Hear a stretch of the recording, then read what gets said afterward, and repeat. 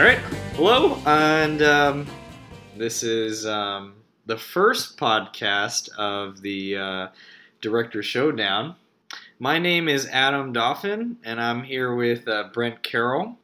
And Episode 1. Episode 1, yeah. We're really excited. And Brent here, he is an adamant supporter of this director. You may not have heard of him. He's not really known. He's a nobody to most people. I think his name is what was it? Stevie Spalebrig. Spalebrig. Yeah. Brent is a he likes to be spoon-fed his plots. He doesn't want to think about anything he's watching. And that's why he's a big fan of Steven Spielberg. So that's him. I'm the big Spielberg fan here. Adam Dauphin, my co-host here, is a pretentious kind of like art film loving Stanley Kubrick apologist. And so he's generally going to be on I almost said Steven Kubrick's meshing them together too soon. No, but yeah, he's I mean, we're both fans of both of them. Just make it mean. Yeah. Why can't we just be mean? Just to be each mean. other? Well, the thing is, we're both fans of both Stanley Kubrick and Steven Spielberg, but this is an arbitrary kind of like a versus battle, and it's going to be kind of over the way that we're thinking about it. It's going to be kind of 6 episodes capped off with a 7th, where we each pick 3 movies of each director. And we switch back and forth. So we're starting with a Spielberg movie, then we're going to go to Kubrick next. Spielberg, you get the idea. Then we just, we look at the films and we talk about what we like, what we don't like, and we have some segments coming up. But just to preface, today we just watched Indiana Jones, Raiders of the Lost Ark, directed by Stanley Kubrick. We'll get to that segment. But it's the boy, I should have done a little more research beforehand. But it's the 1981 Steven Spielberg classic that kicked off the franchise, created so many action movie tropes, I think we kind of talked about during the movie. And it's great. What did you think rewatching Raiders of the Lost Ark? Well, it's funny because normally we were, when we started off talking, when you started preparing for this podcast, it was initially like us arguing about who's the better director. Is it Kubrick or Spielberg? Mm-hmm. And we've had many conversations. Yeah. To put it very malicious. Euphemism. Yeah. But the cool thing is that I thought this was a great movie to start off with, because I am quite fond of ignore myself of pings on the I'm gonna reduce my volume. Sorry about that. Anyways, I'm quite fond of Indiana Jones. Like I grew up with watching the film. Mm-hmm. Raiders of the Lost Ark, of course, is the most memorable one because it's the first one, and I think it was great that we started off the podcast with such a mutually liked film. Yeah, exactly. A movie that we can both agree is objectively great. I want to meet a person, or I should say, don't want to meet a person that doesn't enjoy this movie. It's like so. It's just so good on so many levels. I know who wouldn't like this film. Who? Feminist. I wouldn't say that. You always get so political so fast. Fucking off to the races already. I'm edgy. I'm sorry. Okay, well, I'm gonna take an argument with that. Go ahead. I mean, dude, Marion Ravenwood is like so just like intelligent and just like knows how to get out of any situation. And I think she uses her sexuality to kind of like get out of those like situations, especially the scene in the tent with the French guy, Belloc. No, I mean, Baloche, I should say. I mean, I'll go ahead and say that yes, you are right. Like, she is not a she uses the damsel in distress trope for her advantages, because she seduces the villain. Mm-hmm. Spoiler alert, in case you haven't seen this film. But yeah, she's not like your typical just like, oh my god, save me. Mm-hmm. I mean, there's a little bit of that, but it's not overwhelming to where like she's just a placeholder just so you can like save, you know. I mean, it's really cool. Just like the scene that introduces her, she's in like a drinking contest with this guy like up in the hills at like this like shitty dive bar that she's bartending at, and it just like that scene perfectly sets up her character, and even like sets up a future scene like the one that we were just talking about in the tent. See, I wanted that to be a nice transition.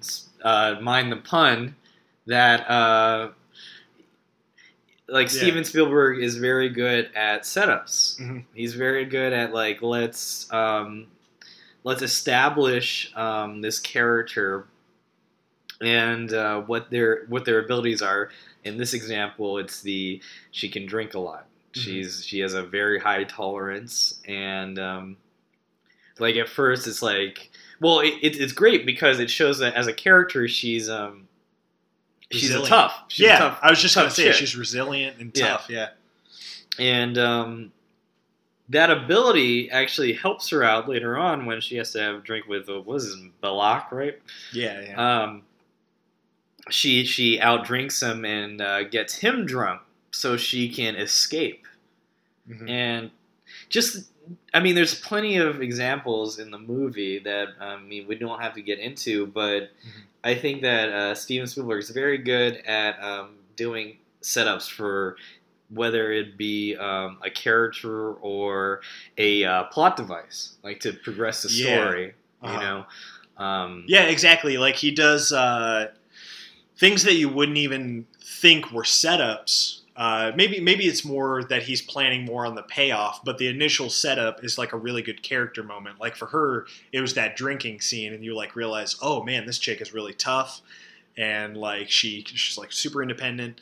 But then like that's just like a really good character moment. But the fact that it ties that in later on with like the scene in the tent, and I feel like we're focusing on these two scenes too much, but I mean, it's just I mean, I know they're microcosms, but it is apparent throughout the whole film of I guess like we were saying before how like the cadence of Steven Spielberg in his action, and I mean just the whole movie in general, the cadence that he does with his scenes are just so it's so well designed. You know, going back to the transitions and just action in general. Like, I mean, so let's get away from the bar scene and then let's go to the plane scene where she goes in. What's her Marion? And she knocks the pilot's head. And then she gets in while Indiana Jones is like fighting this like huge Nazi guy. Yeah. And they're going at it. But then she starts shooting. But even before that, when she knocks the guy out, he falls into the plane's controls, and that literally like sets in motion. She's like unable to control. Scene. Yeah, because she's unable to control the plane. Yeah. So we already know that the plane's going to do whatever it wants because the guy has fallen over. Yeah. So yeah, then she takes the gunner and then starts shooting, and then she because the plane's moving, she shoots the gas tank. Yeah. And then obviously the gas like fills up the field as they're still fighting. Yeah. And then was it the brute guy gets hit by the propeller because there's no one in control. Yeah. And then And then what causes the fire again? What was it? The leaking gas. Yeah, but what ignites it? The previous fire, right? How many fire? There's a lot of fires. There's a lot of fires. I mean, honestly, basically, yeah. I mean, that's speaking to these like intricate set pieces that Steven Spielberg puts together. It's like people, when you think of Spielberg, that's what's so crazy about him. And this is kind of like speaking to something like bigger about like why I love Spielberg is when you think about him, you hardly ever think about action scenes, and it's because those action scenes are.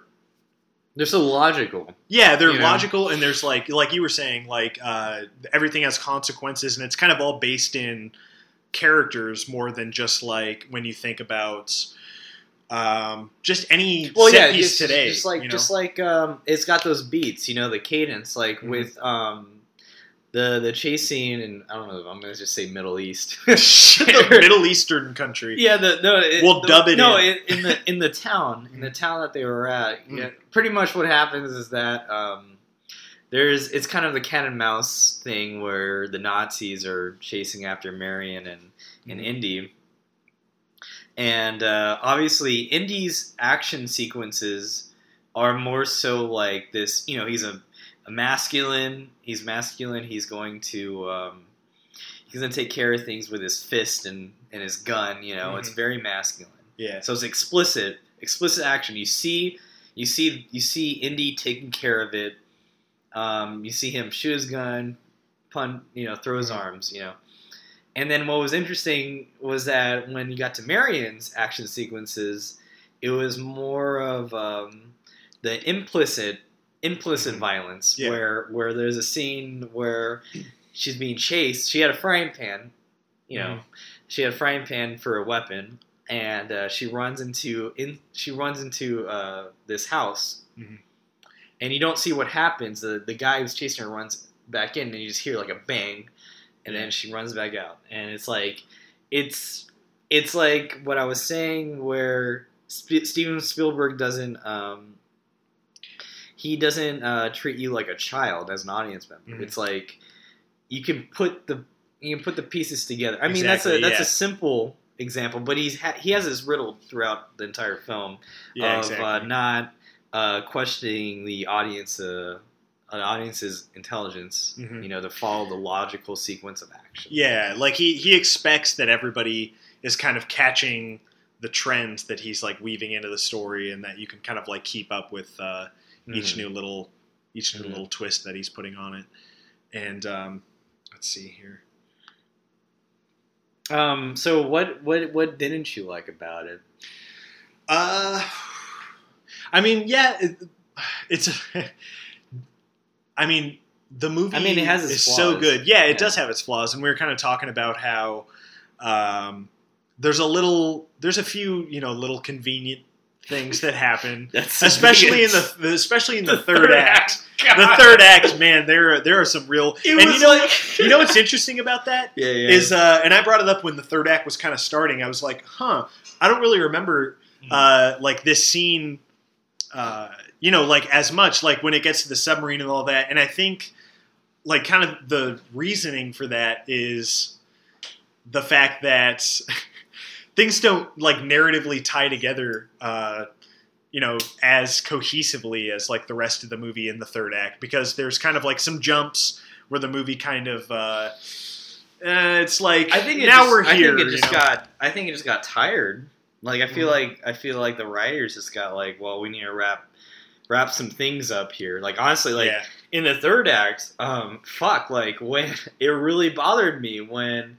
Like, I could excuse some, like, convenient stuff, like, with when they got out of the crypt, and then they just, a crypt that was supposedly, like, hard to find, and they dug it up, and then Marion and Indy have to escape it, and this happened to, when they escape it, it's, like, this wall that's, like, right adjacent next to, like, this airfield, and it's, like, why didn't you guys just, like, plow down that wall? I could excuse that. That's not, like, as big of a deal, but like I was more so okay with that one than the submarine bothered me so much.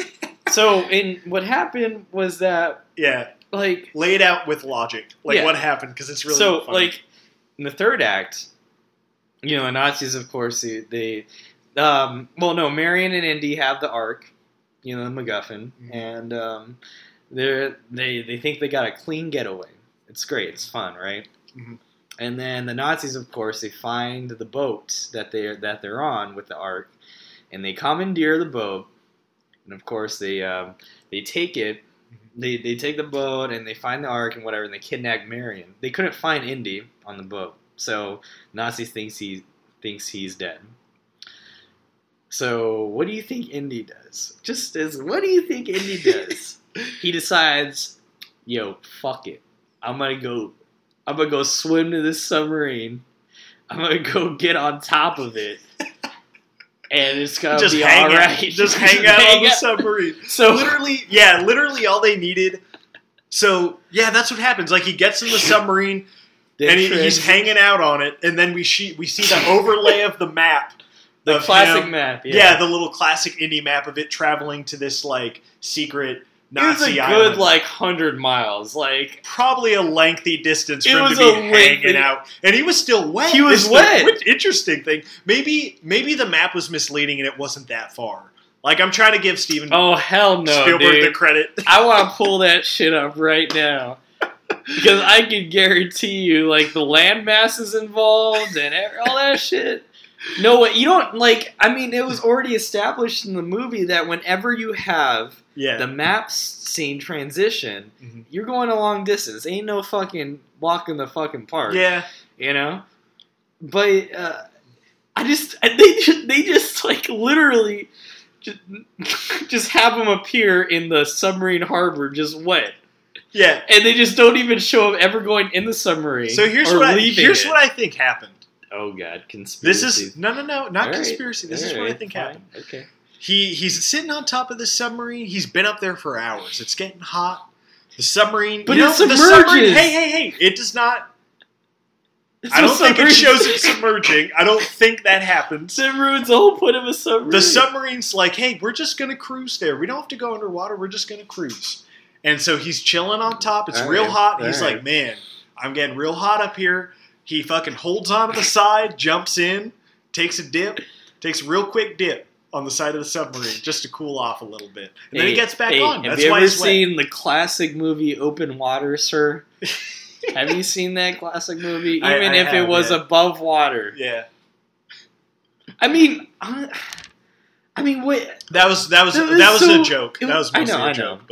But I just thought they just got tired at the end. They just got tired with that submarine scene. Because you know what? Yeah, because when rewatching it, I literally thought the scene with him stealing the truck and stealing the Ark led right into the end scene where they were tied up and all that. Yeah. But there's this whole thing with the submarine and him leaving and let me tell you why it was in there. Mm-hmm. All right. The producers like, hey, I secured this fucking submarine. You better use this shit. It's like, oh shit, I paid thousands of dollars for this fucking thing. Yeah. You better put this in your goddamn movie, Stevie. And he's like, well, I guess we'll just pop it in there. Real quick. Yeah. Wow, shit. No, look, Kasdan, let's do a rewrite. Let's get this sub in here.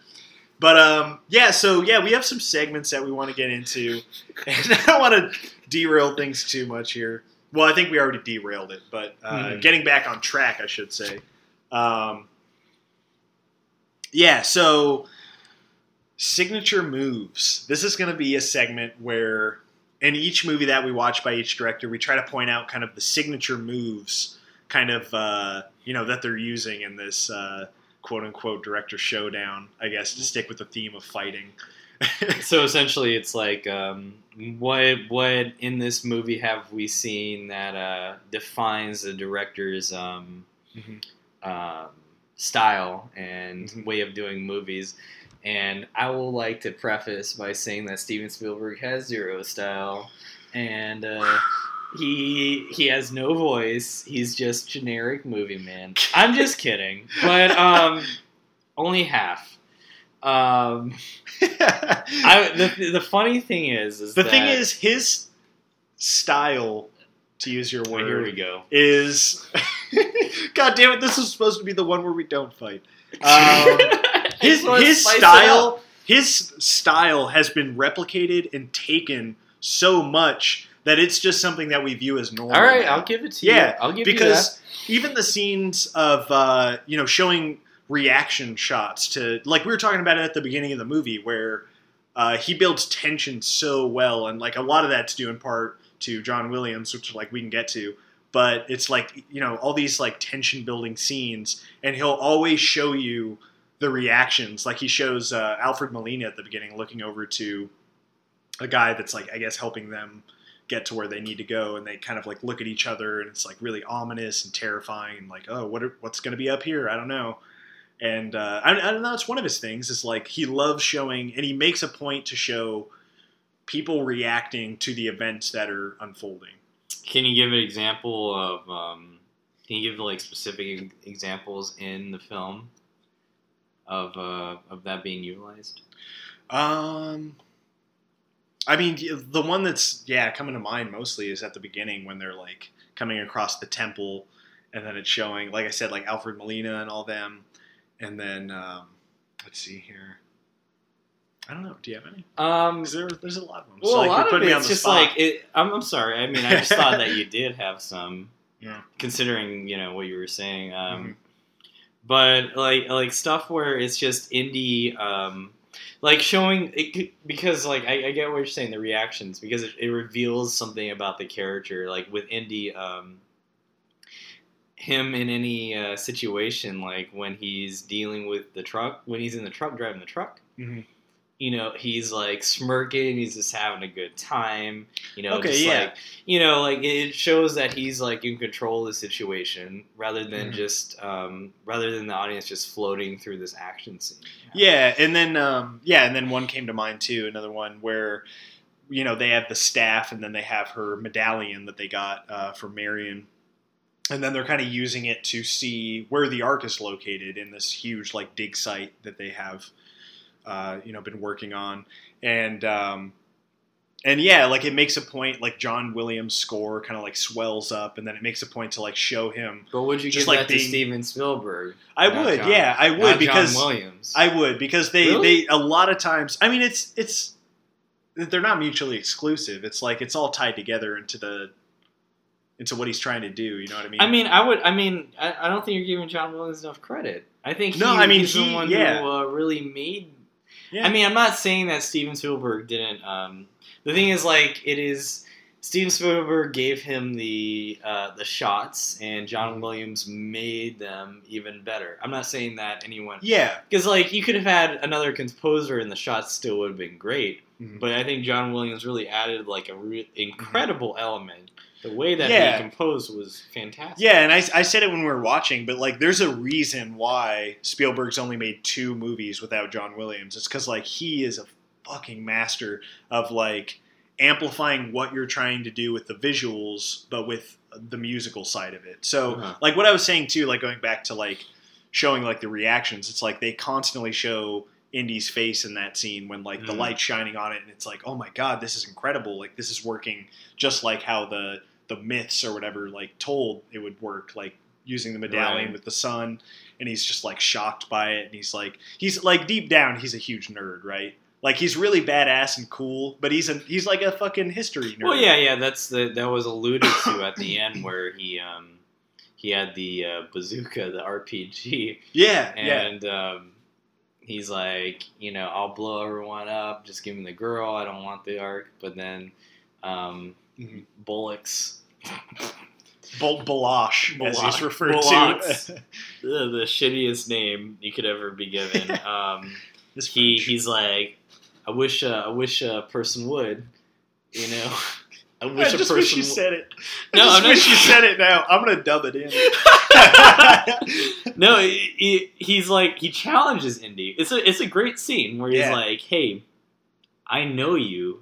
I know you want to see what's in this. Mm-hmm. I know you want this stride. It's a great scene. It's one of the best scenes where you just like it challenges Indy as a character. Yeah, and that's interesting to bring that up too, because it kind of justifies another thing about this movie that a lot of people have talked about is how in the third, like the final scene, you typically have your hero, you know, he's driving the plot, like he's affecting everything around him to like, you know, conclude the story. But in this movie, it's literally Indiana Jones just like tied up, literally having no control. But what you said before about how, you know, Balak or whatever, Barack Obama, Barack Obama says, he says, this is what you want. You're not going to blow this thing up. Like, you want this as much as we do. And he's like, yeah. So that kind of, I feel like that scene definitely justifies why he's like, I'm going to let this play out. Because, like, this is kind of, like, he wants to see what's going to happen just as much as the rest of them, I think. Right. You know? I don't think he really foresees what's going to, like, all that's going to happen, but. Well, I mean, somehow, that's why I think, like, it's so weird, because I just think the third act was just so lazy. Like, everything about the third act was incredibly lazy. Even that final scene with the like, God's power and all that stuff. Yeah, because, it was just kind of, let's just throw it all under, let's just get this film done, because, like, I don't know how Indy just knew to close his eyes. Like, I didn't understand, like, how did he know that? Like, is it just because he's a nerd and he just, like, is just... Well, you had mentioned the, like, the City of Gomorrah story and, like, Don't Look. And I mean, but you think that you would think that the French dude would have known that, because he's, like... Yeah. I mean, they set him up to be an intelligent person. You know, just a slimy one. Yeah. But I just thought they just need to just get everything over with. And speaking of Gomorrah, in case... you haven't read the Bible like a good American. Like a good Christian young lad or lass. I don't think we have any Christian listeners. Or any listeners. Or literally anybody listening to this. The city of the town of Gomorrah was about... apparently, like, it was a city of sin. I could be totally wrong, because it's been a while since I read it. But... what happens is that someone they walk away from the city of sin, and one traveler looks back at the city of sin. Turned to stone. And I'm thinking, I mean, it could be an illusion. Well, no, I think it kind of does, because from what I remember about it is it's kind of like the end of this movie too, where God, he realizes that, like, all of this sin and all of this, like, just terrible concentrated sin is happening in the city. And well, he, it's like, like smites it. Well, it's like, you know, you can't look at God if you are within sin. Like, you can't, you know, view God, and that's the whole point. Is like, of course, Indy and Marion, they are of sin, so they don't look. Yeah. Which brings me to, I guess we're gonna go a little bit more critical on our plot analysis, since we're going there, and I wanted to bring up a really, really cool thing I noticed, because I would have never noticed this, like, as a child, because literally I don't know how long it's been since I watched this film. I honestly think that this film is a gigantic metaphor for the Manhattan Project. Here we go. Because let me start off by saying that, like, so when the Nazis, they were trying to develop the atomic bomb, and of course the Americans were. And at the beginning, you know, the government, the U.S. government, like, these agents, right? These government agents, they come and they go up to Indiana Jones and say, "Hey, bro, like, you need to get this Ark of the Covenant, because the Nazis are going to get it, and it's this powerful thing, and you need to go get it, because we need to have it before the Nazis do." Yeah, that's exactly what they say, too. If you rewatch it, that's exactly how they say it. I'm just knock you in the face. So essentially, it's the same thing with the Manhattan Project, because the atomic bomb is this destructive force, like this massive destructive force. And so is Ark of the Covenant, like, it's this massive destructive force. And pretty much what the government told these physicists to develop the atomic bomb, they said, "Hey, you guys need to build this atomic bomb, or else the Nazis are going to build it before us. And that was the whole motivation. So it was super interesting to see that those parallels between because it's like the Nazis wanted, like, all they want is just to gain the power, of the Ark of the Covenant. It's not really about, like, history or stuff. So that's what's also really interesting about it, was that the physicist in the Manhattan Project, they did it because they had a love for physics. Like, they wanted to research and they wanted to understand quantum mechanics and whatnot. And Indiana Jones, the parallel is that he loves history and he loves artifacts, and so he takes it on not just because he wants to defeat the Nazis, but because he's genuinely curious about this powerful artifact. So I think it's like honestly, I think it is an obvious reference to the Manhattan Project and the development of the atomic bomb. Yeah, like, I've never even heard of that comparison being drawn before, which is really interesting. But the second you said it, I was like, oh, I could really see that. And the interesting thing is, like, the time period too that the movie is set in, 1936. I think it was 1936. It's like World War II was happening, right? It was building up. Yeah, it was almost. Yeah, it was revving. Well, I think it was. America hasn't. I don't think they had. We didn't enter until the 42 yet. Yeah, and the Nazis have already been pretty dominant by 36, easy. I mean, I forgot, I think they already invaded Poland or some shit. Someone's gonna have to point out, they're typing on their fucking keyboard. It was actually 1937. Pushes up glasses. Yeah. You shut the fuck up. No, but man, we keep going off on, like, tangents. I mean, I'm not complaining, but it's it's fine. But I just wanted to put that was a really good. I thought it was really interesting. Way more interesting than like anything I threw out. That's really it's really good view of the movie. But, like, as far as signature moves, like, were there any other kind of? You're gonna hate me. Okay, but there was a lot of Kubrick shots. Yes. All right, hold on. Just wait. Oh God. Just wait for a fucking second before you start being a little bitch about it. All right. Oh, I like Steve. I like Steve's baby. That's how you sound like. I like Steve Kubrick. Yeah, that's how I sound. This is all this podcast is going to be. For an hour. For an hour, it's like, Steven Spielberg. Anyways, no, the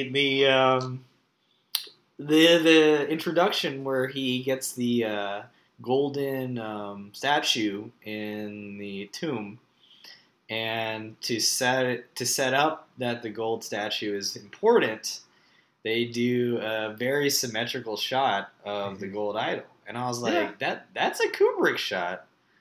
That's a Kubrick shot. Yeah, I don't know if that's a Kubrick shot. I don't know if he like created that ultimately. If he was the one, he's the one who made it into fucking made it fancy. I don't know if he created. Yeah, he obviously didn't create it, but he made it meaningful. Yeah, I mean, another thing I was thinking about is one of Spielberg's signature moves is just kind of the idea of having like multiple things going on in the scene.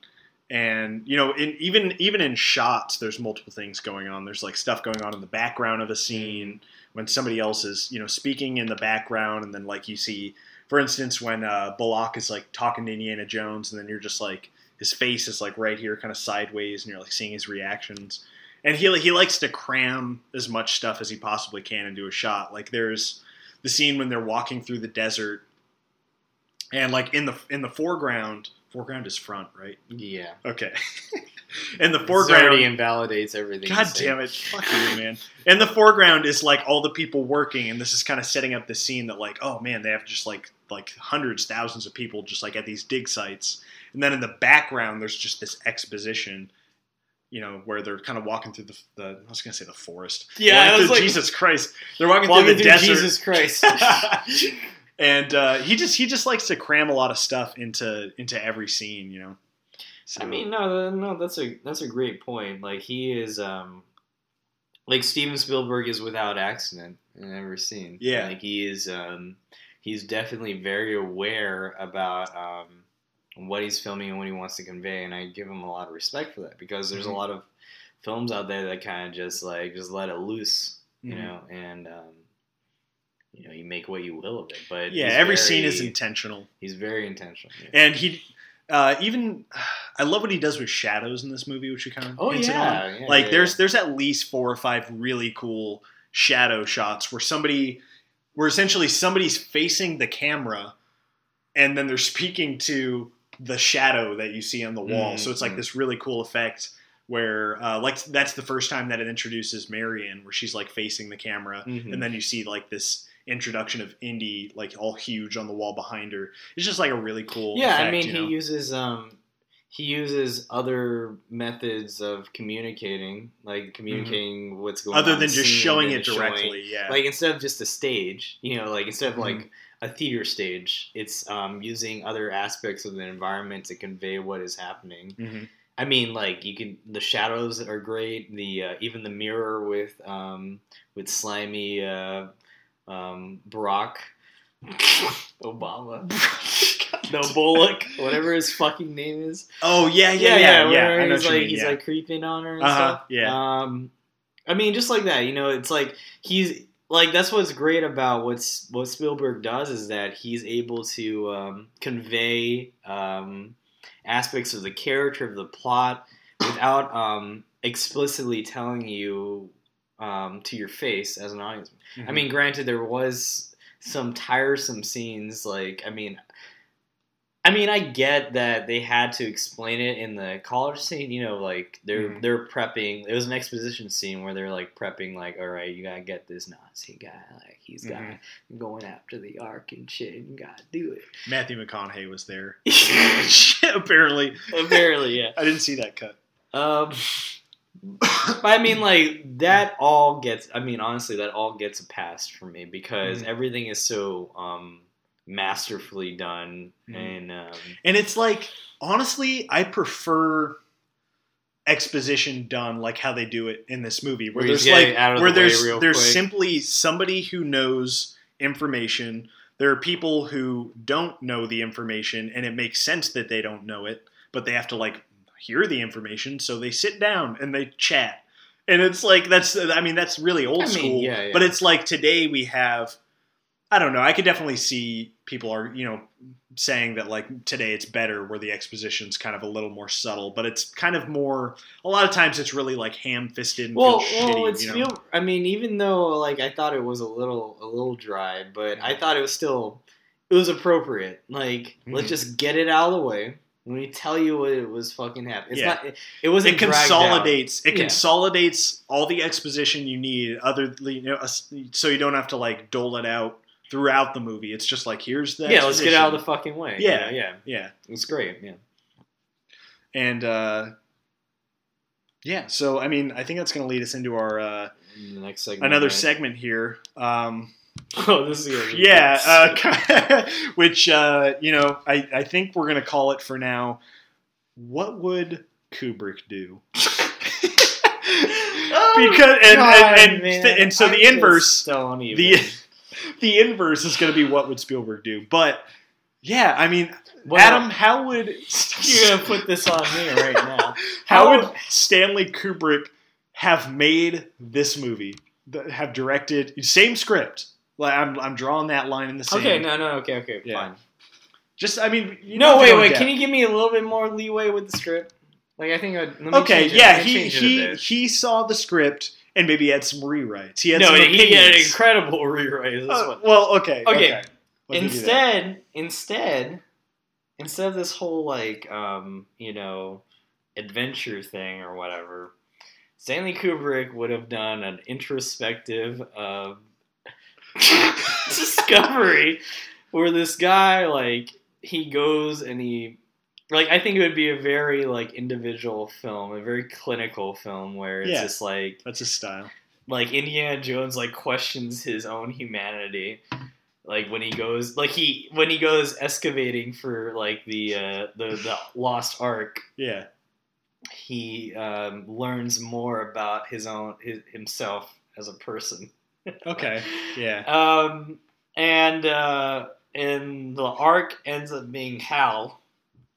And well, let me stop you there. Okay. So my idea of Indiana Jones Raiders of the Lost Ark as directed by Stanley Kubrick is essentially it's very similar in a lot of ways, but it ups the scope like times 10. He essentially like saw the original script and is like, there's a lot of interesting stuff with theology and God exists in this world and the Ark.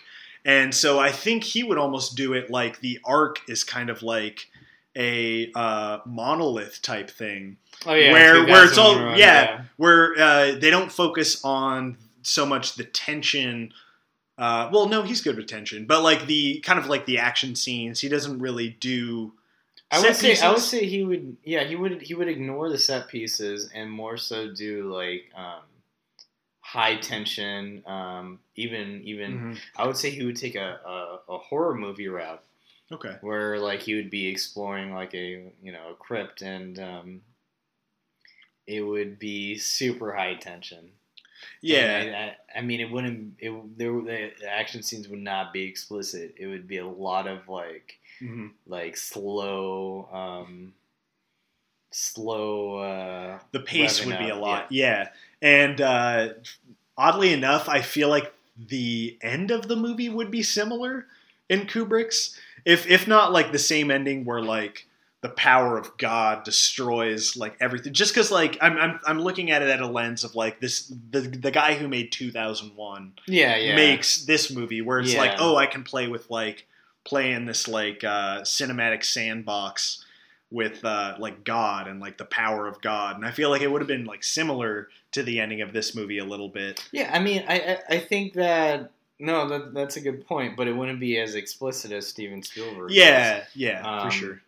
But I think that he would take the route of I would say he wouldn't even do just Indiana Jones. He would do like multiple timelines of just like.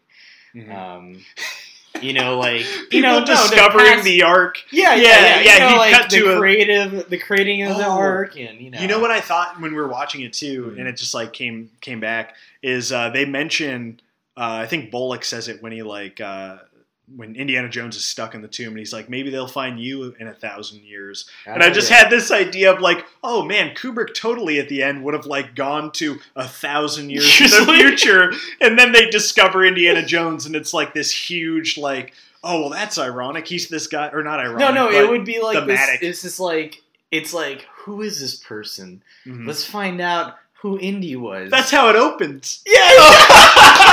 God damn it. And then at the end, let's see what type of person he was, what time period, blah blah blah. And it would go exactly. And then cut to Indiana Jones like at the beginning of the movie in the forest, going to find but it'd be like a lot more kind of like long static shots of like very wide establishing the jungle. Exactly. Like, yeah. And the natives like being there, just very almost undisturbed, and then it would just be. I mean, like okay, I'll say that. I'm glad that Stanley Kubrick did not do Indiana Jones because I can safely say that I had a great time watching this film. It is a so much fun. It's a classic fun movie. The great thing about it is that it's fun without making you feel like the director thinks you're an idiot as an audience. Exactly, yeah. Because I think, and that's kind of getting into bigger ideas about Spielberg too, is like he definitely, like Spielberg, and you could definitely say George Lucas did too, but like Spielberg I think definitely helped make... Let's just, we're being civil and nice to each other right now. Let's just not include George Lucas, okay? I don't want to throw him under this bus either, but... no, Spielberg like definitely if he didn't single-handedly, he definitely had a huge part in creating modern-day blockbusters. But what people who are making blockbusters today, who like grew up on Spielberg's films, kind of forget is that the people watching the movies aren't fucking idiots.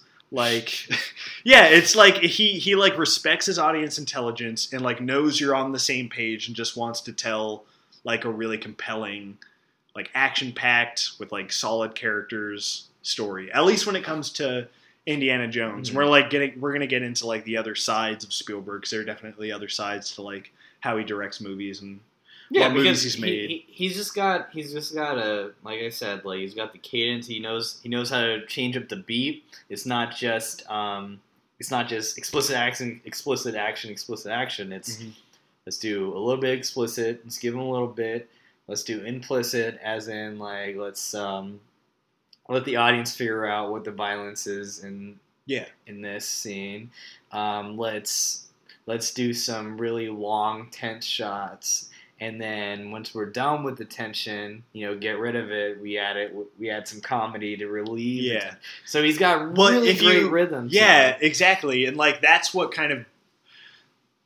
Spielberg is best at, is because prior to him, there were like hints of that in other directors and things like that, but he was kind of the real first, like, completely visual storyteller who like I shouldn't say visual storyteller, but like cinematic storyteller who like completely knew how to use the medium and like frame shots and kind of set up scenes. I mean, what you're saying is that like he can logically tell the story without you having to really think about it. It's so smooth in your head when you watch it. It's like when Spielberg does the scenes, you can just logically follow that and it makes sense in your head. It's not like I have to figure out why he went to this, except for a few, but that's excusable. Yeah. But that's the cool thing about Spielberg, is that he seems to always have the audience in mind. Yeah, exactly.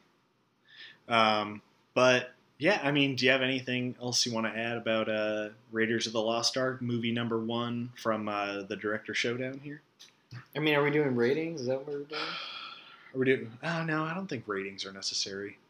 I mean, we already know that these are our favorite movies of. Yeah, so like essentially and maybe we should have put this more at the forefront. Is like I picked 3. She's stupid. At the beginning, whatever the fuck you want to call it. Yeah, like I picked 3 Spielberg movies that I thought best encompass, like the best of Spielberg, really. The movies that I think, to me, showcase why he's the best director. I should say better than Kubrick, because in my eyes, Brent here, he's better than Kubrick. Shut the fuck up.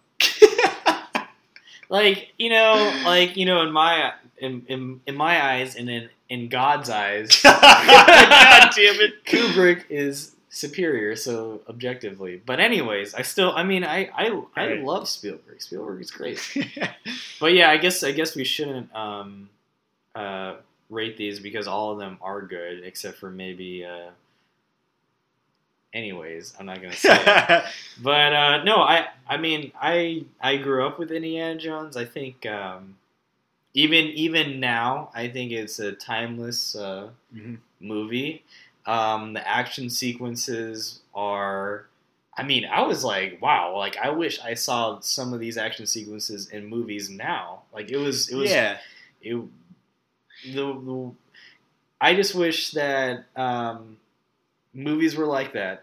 It's nowadays. Like it's just and I should have said this earlier, but people today, like when I was talking about like directors today, they took the wrong lessons from like a Spielberg movie like Indiana Jones, where they just look at the explosions, like Michael Bay sees the explosions, or like they see the fight scenes and stuff like that. And that's not what they should be taking away. They should be taking away kind of how each scene has consequences and escalations and setups. It's so brilliantly pieced together.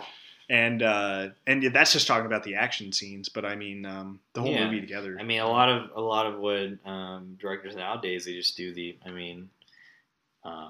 Speaking of J.J. Abrams and others, they take up the conveniences of plot. Like, oh, well, like how I said before, where they just happen to appear at the airfield. That was convenient. Yeah, that's the lesson that he probably learned. And it's just like, it's fine if you do it like once or twice.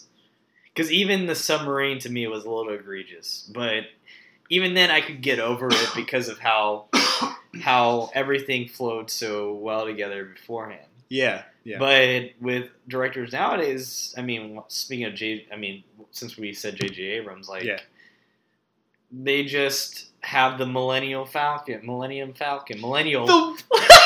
my God! I've never heard a more fucking apt. What's the term I'm looking for? You know it. Appropriate. Oh man. Relationship. No, God damn it, man. Jesus. Well, Millennial Falcon. Jesus Christ. Falcon.